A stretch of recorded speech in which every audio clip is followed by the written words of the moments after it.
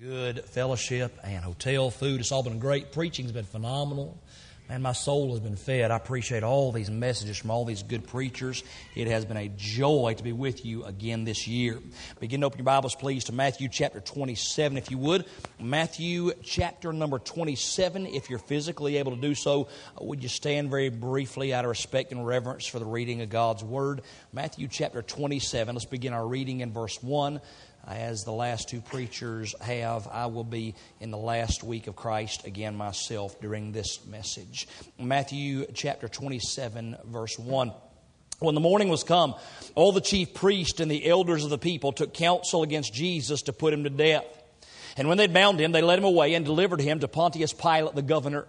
Then Judas, which had betrayed him, when he saw that he was condemned, repented himself and brought again the 30 pieces of silver to the chief priests and elders, saying, I have sinned in that I betrayed innocent blood. And they said, what is that to us? See thou to that. And he cast down the pieces of silver in the temple and departed and went and hanged himself.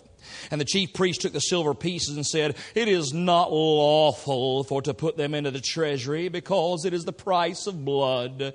And they took counsel and bought with them the potter's field to bury strangers in, wherefore that field was called the field of blood unto this day.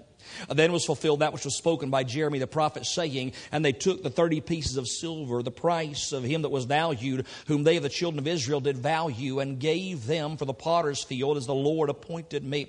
And Jesus stood before the governor, and the governor asked him, saying, art thou the king of the Jews? And Jesus said unto him, thou sayest. And when he was accused of the chief priests and elders, he answered nothing. Then said Pilate unto him, hearest thou not how many things they witness against thee?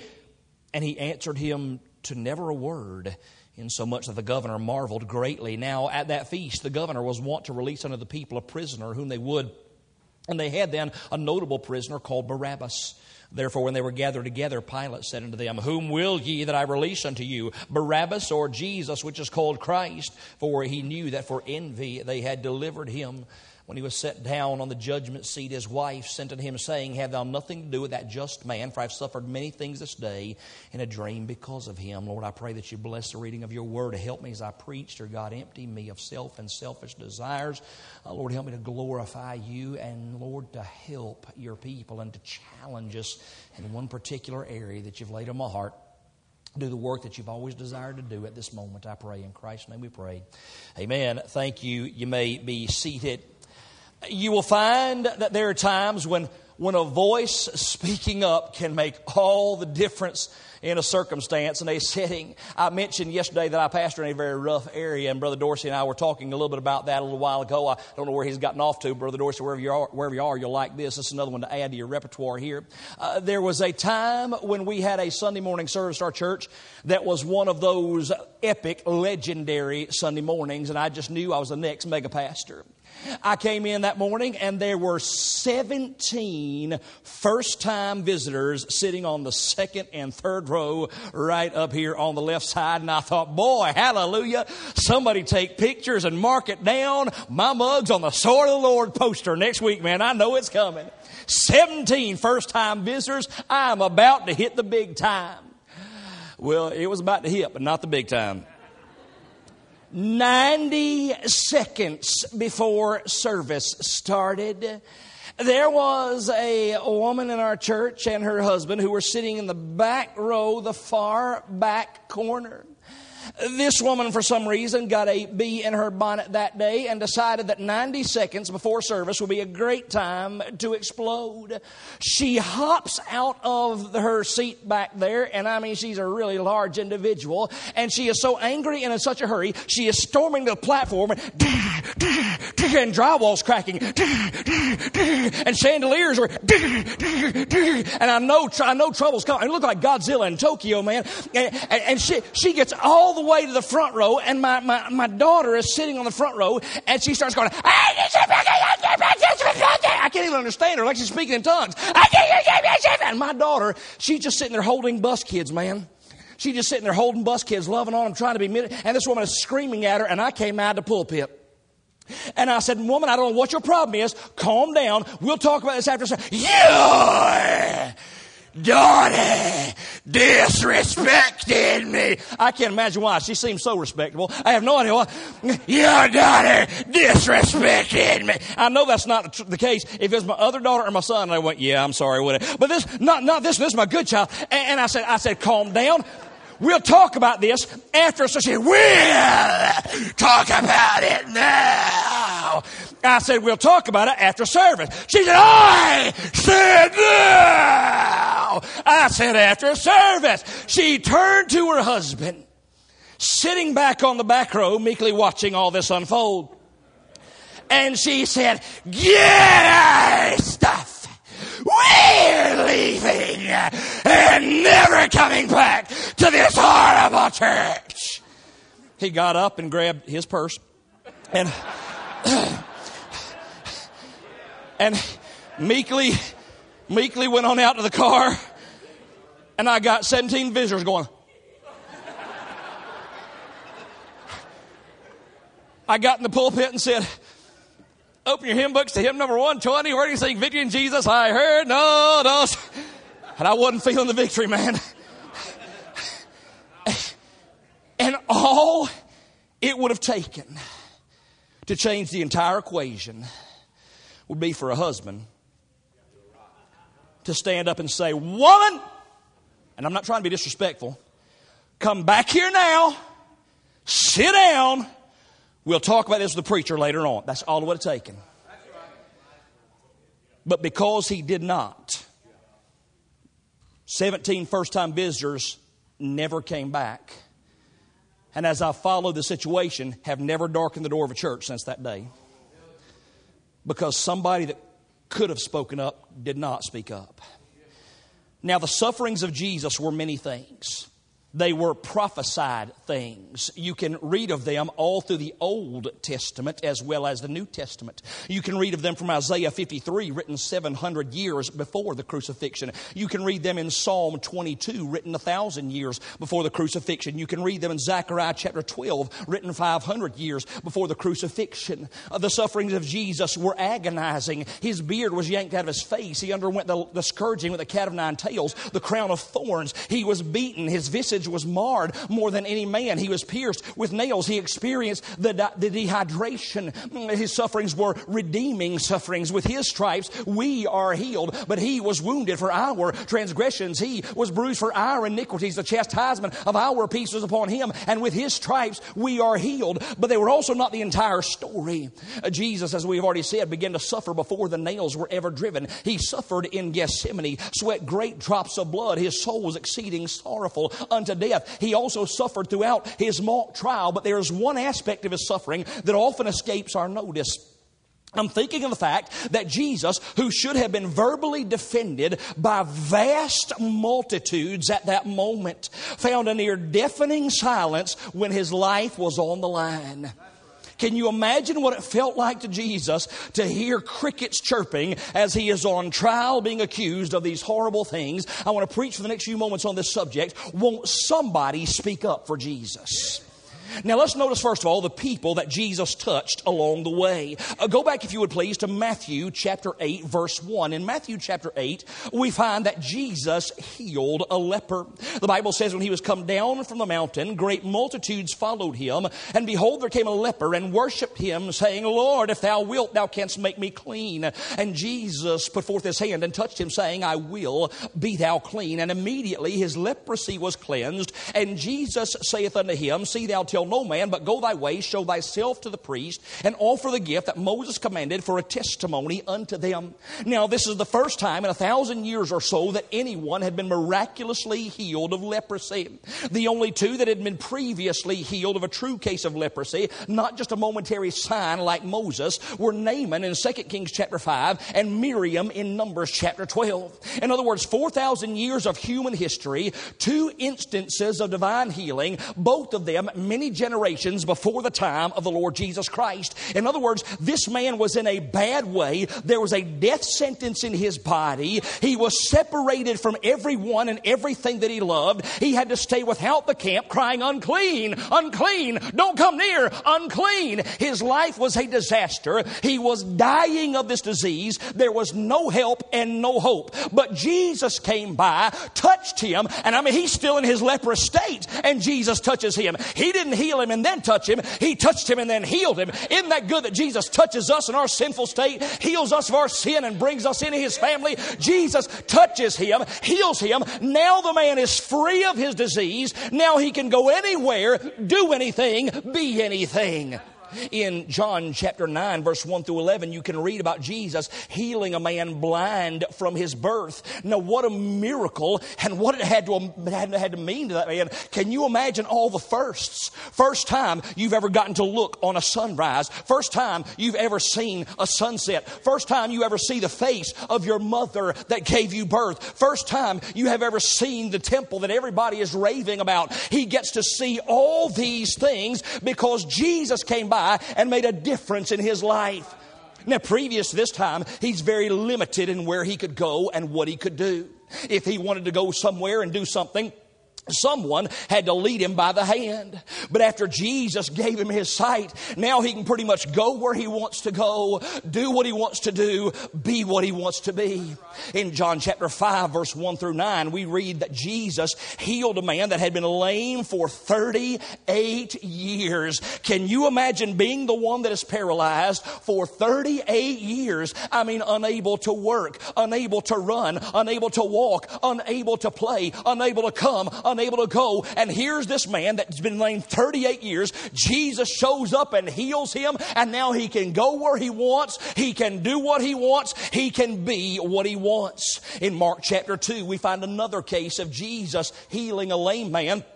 This time, one completely paralyzed. 4 of his friends say, hey, look, I've heard of this guy named Jesus who I understand can heal people. Let's get him to Jesus. They get him to Jesus. They can't get near for the press. So undeterred, they take him up on the roof, break up the roof, drop him down through the roof to the Lord Jesus Christ. Jesus not only heals him, but saves him of his sin. Now this man who was paralyzed can go where he wants to go, do what he wants to do, be what he wants to be. In Luke chapter 11, verse 14, Jesus healed a man who could not speak. Luke 11:14 says, and he was casting out a devil, and it was dumb. And it came to pass, when the devil was gone out, the dumb spake, and the people wondered. This guy's got a devil living inside of him, and the devil is keeping him from speaking. Now, may I say, from personal experience of many years of ministry, I'd say that is a very rare devil, because most of the devils I know make people speak. This guy's got a devil that's not letting him speak. He can't shout. He can't praise. He can't glorify God. He can't say please. He can't say thank you. But Jesus comes by, and by the time Jesus is done, the devil is gone, and now this guy can order food, ask people out, get a job, praise God. He can come and go as he pleases. He can do what he wants. He can be what he wants to be.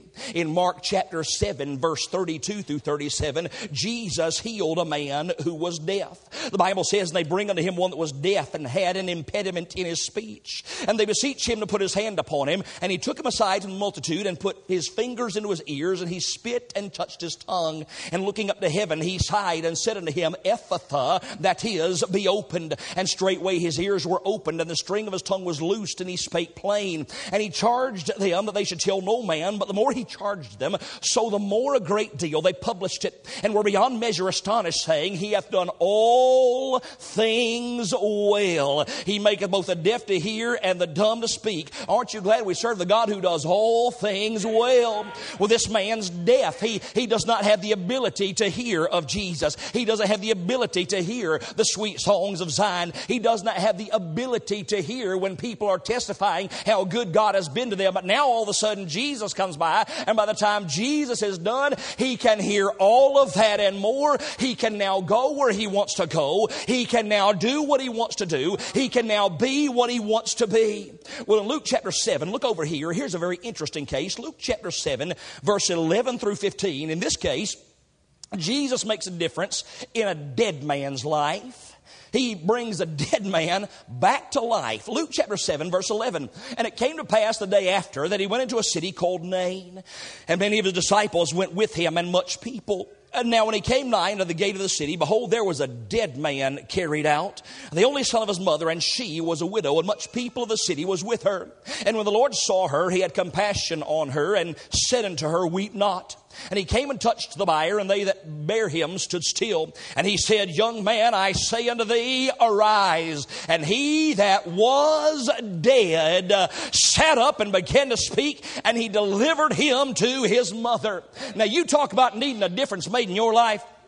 May I point out this scientific fact? Being dead is very socially awkward.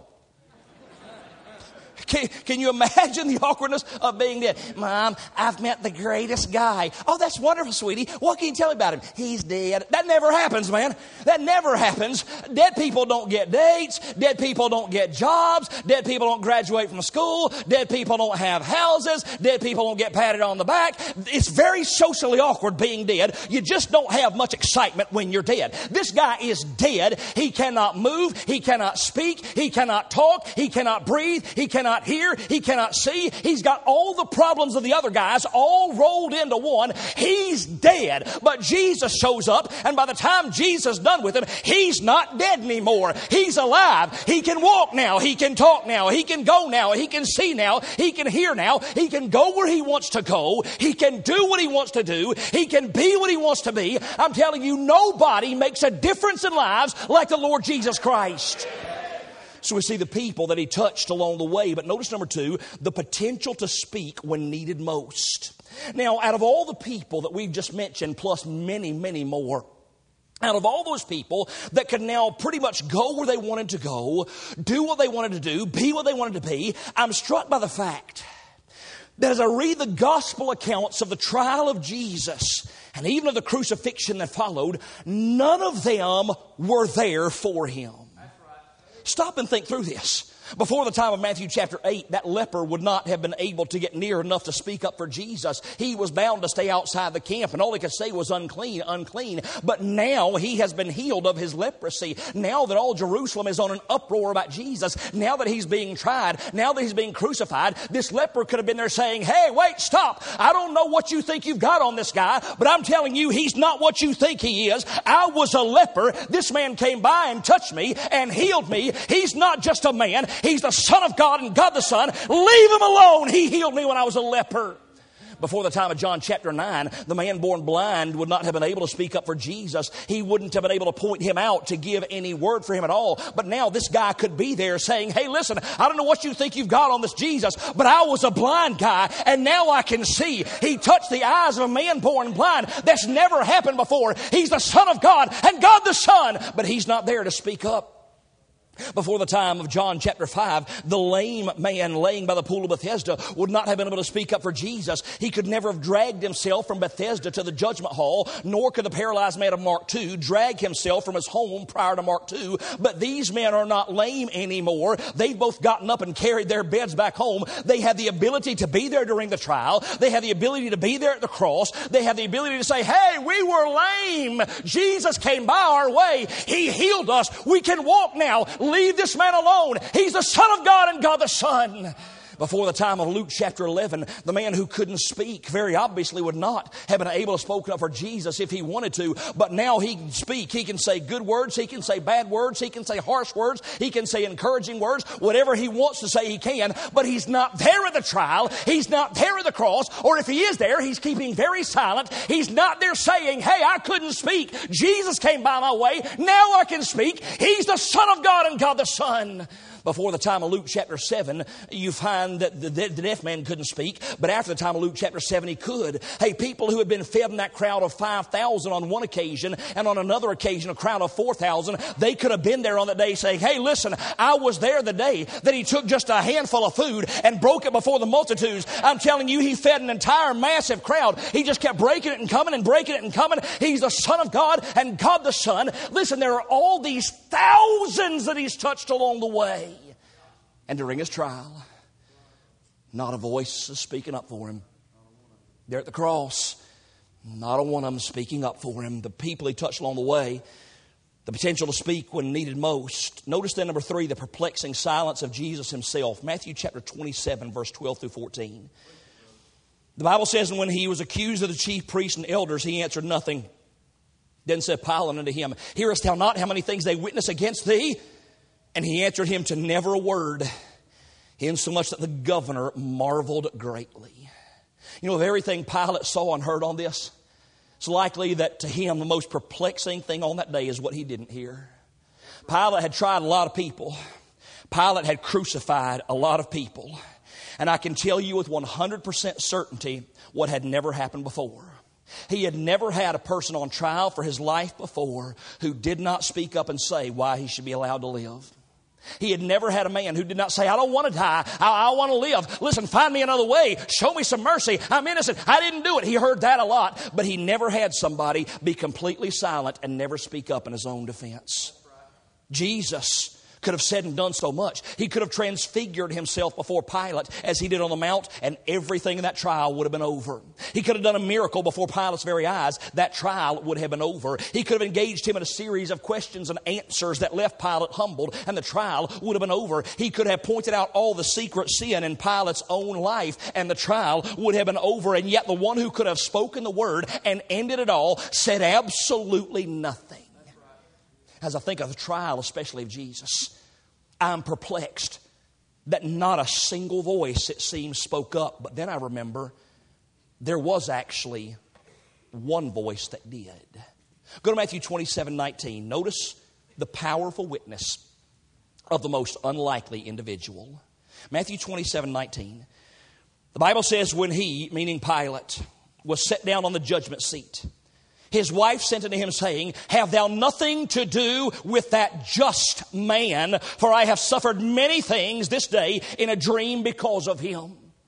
Now, Matthew 27:19 is one of those incredibly unique verses of Scripture that dot the sacred record. It is one of those verses that, please listen to me carefully as I say it, was wanted rather than needed. Let me explain what I mean. As far as the account of the crucifixion goes, the information given in verse 19 is really not necessary. We can be born again without ever knowing what Pilate's wife did on this day. What we find in verse 19 does not advance the narrative in any way. In fact, the other three gospel writers don't even mention it, and yet it is foolish to say that it's unimportant because God put it in here and therefore it's essential. The fact that this verse is included in this account is not so much because we needed it, but because God wanted it. In other words, something here so very precious happened that when Matthew later put pen to parchment, Jesus said, Matthew, do you remember that time when Claudia Procula, the wife of Pilate, spoke up for me? Matthew, I want you writing that down. I want all future generations to know what she did for me when no one else would.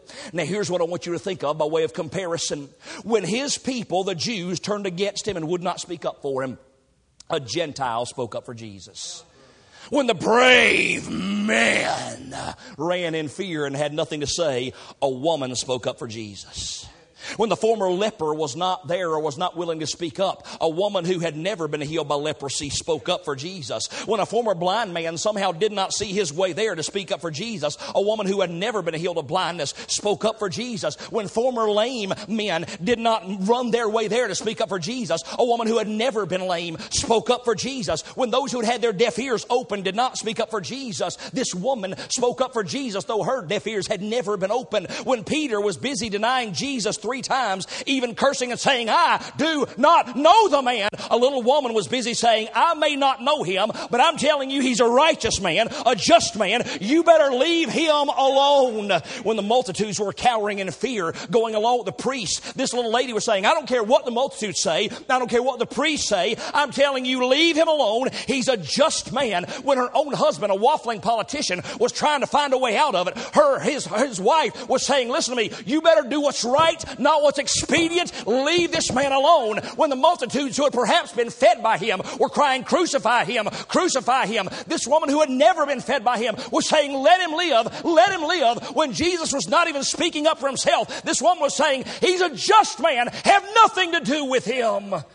Listen, at the very beginning of this message, I said Jesus, who should have been defended by vast multitudes, found a near deafening silence when his life was on the line.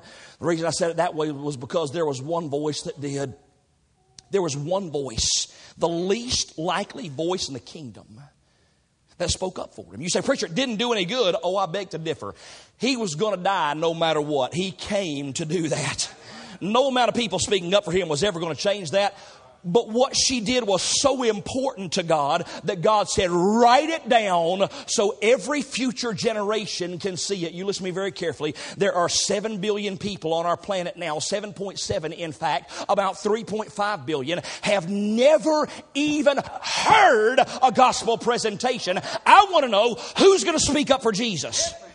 Listen to me, it's real easy to get in an atmosphere like this, and I love this atmosphere. It's easy to shout and to run the aisles and wave handkerchiefs and hold our hands up. But you listen to me, when we go out there, when we go to school, kids, when we go to work, when we go back to our families, when we go back to our neighborhoods, there's a world of people dying and going to hell. There's a world of scoffers and skeptics who not only do not like Jesus, they cannot stand him, they despise him, and somebody's got to speak up for Jesus.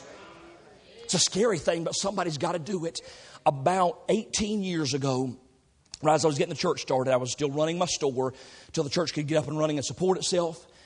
It was Christmas time, and one night I heard a knock on the door. I went out there and looked, and there was a young man from the projects right down the road. He was knocking on my door, and he was a young man that would often come by and ask for a little bit of work, and I'd give him some work due to earn a few dollars. He came in, and he said, preacher man, you got any work I can do? I said, no, I don't. I really don't right now. And then it dawned on me, preacher, I'd never even witnessed to him. I said, hey, listen, you got a minute?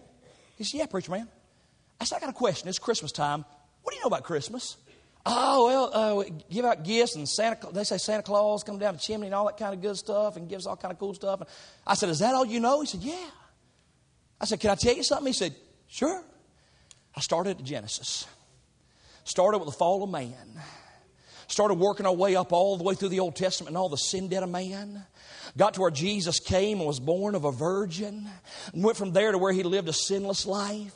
Went from there to where he died on Calvary. Went from there to where he rose from the dead. Gave him the gospel plan of salvation. He didn't get saved that night, but here's what he said before he left. He said, I've never even heard that. Ramblewood, where he lives, is in the shadow of 5 steeples. 5 steeples he's never heard. Next night, I go out there and look. He's standing there again. He's got a buddy with him. Open the door, let him in. What's going on, guys?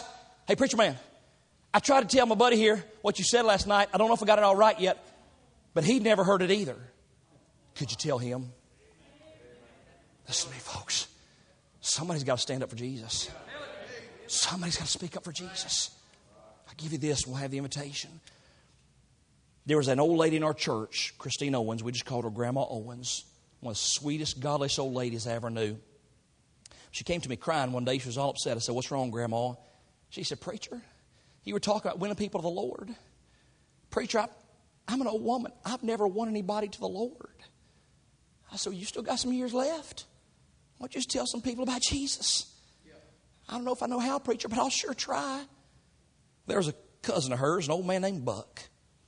She started inviting Buck to church and telling Buck how much she loved the Lord. 9 years ago, Buck came to church on Sunday morning and knelt down at the side of the altar, 69 and a half years old. Big old tears streaming down his cheeks. He's a blacksmith by trade. Big old arms.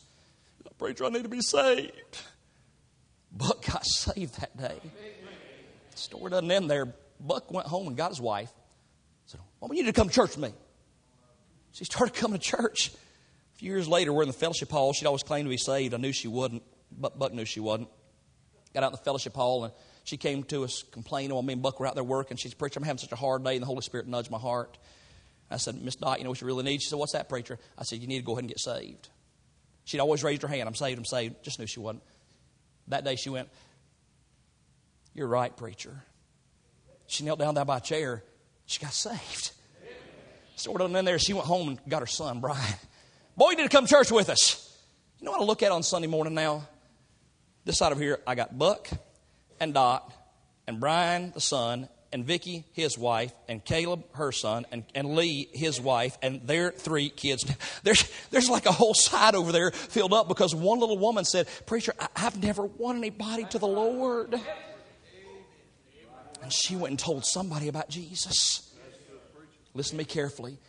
I want to do everything I can to win the world to the Lord, and so do all these preachers. But there are people that you will meet that I will never meet.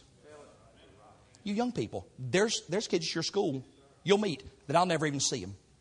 They'll never hear my voice. They will hear yours. That's right. Somebody needs to speak up for Jesus. And can I tell you who it is? You. Let's all stand. Heads bowed, eyes are closed. Every head bowed, every eye closed. Okay, preacher? As the invitation plays, listen to me carefully.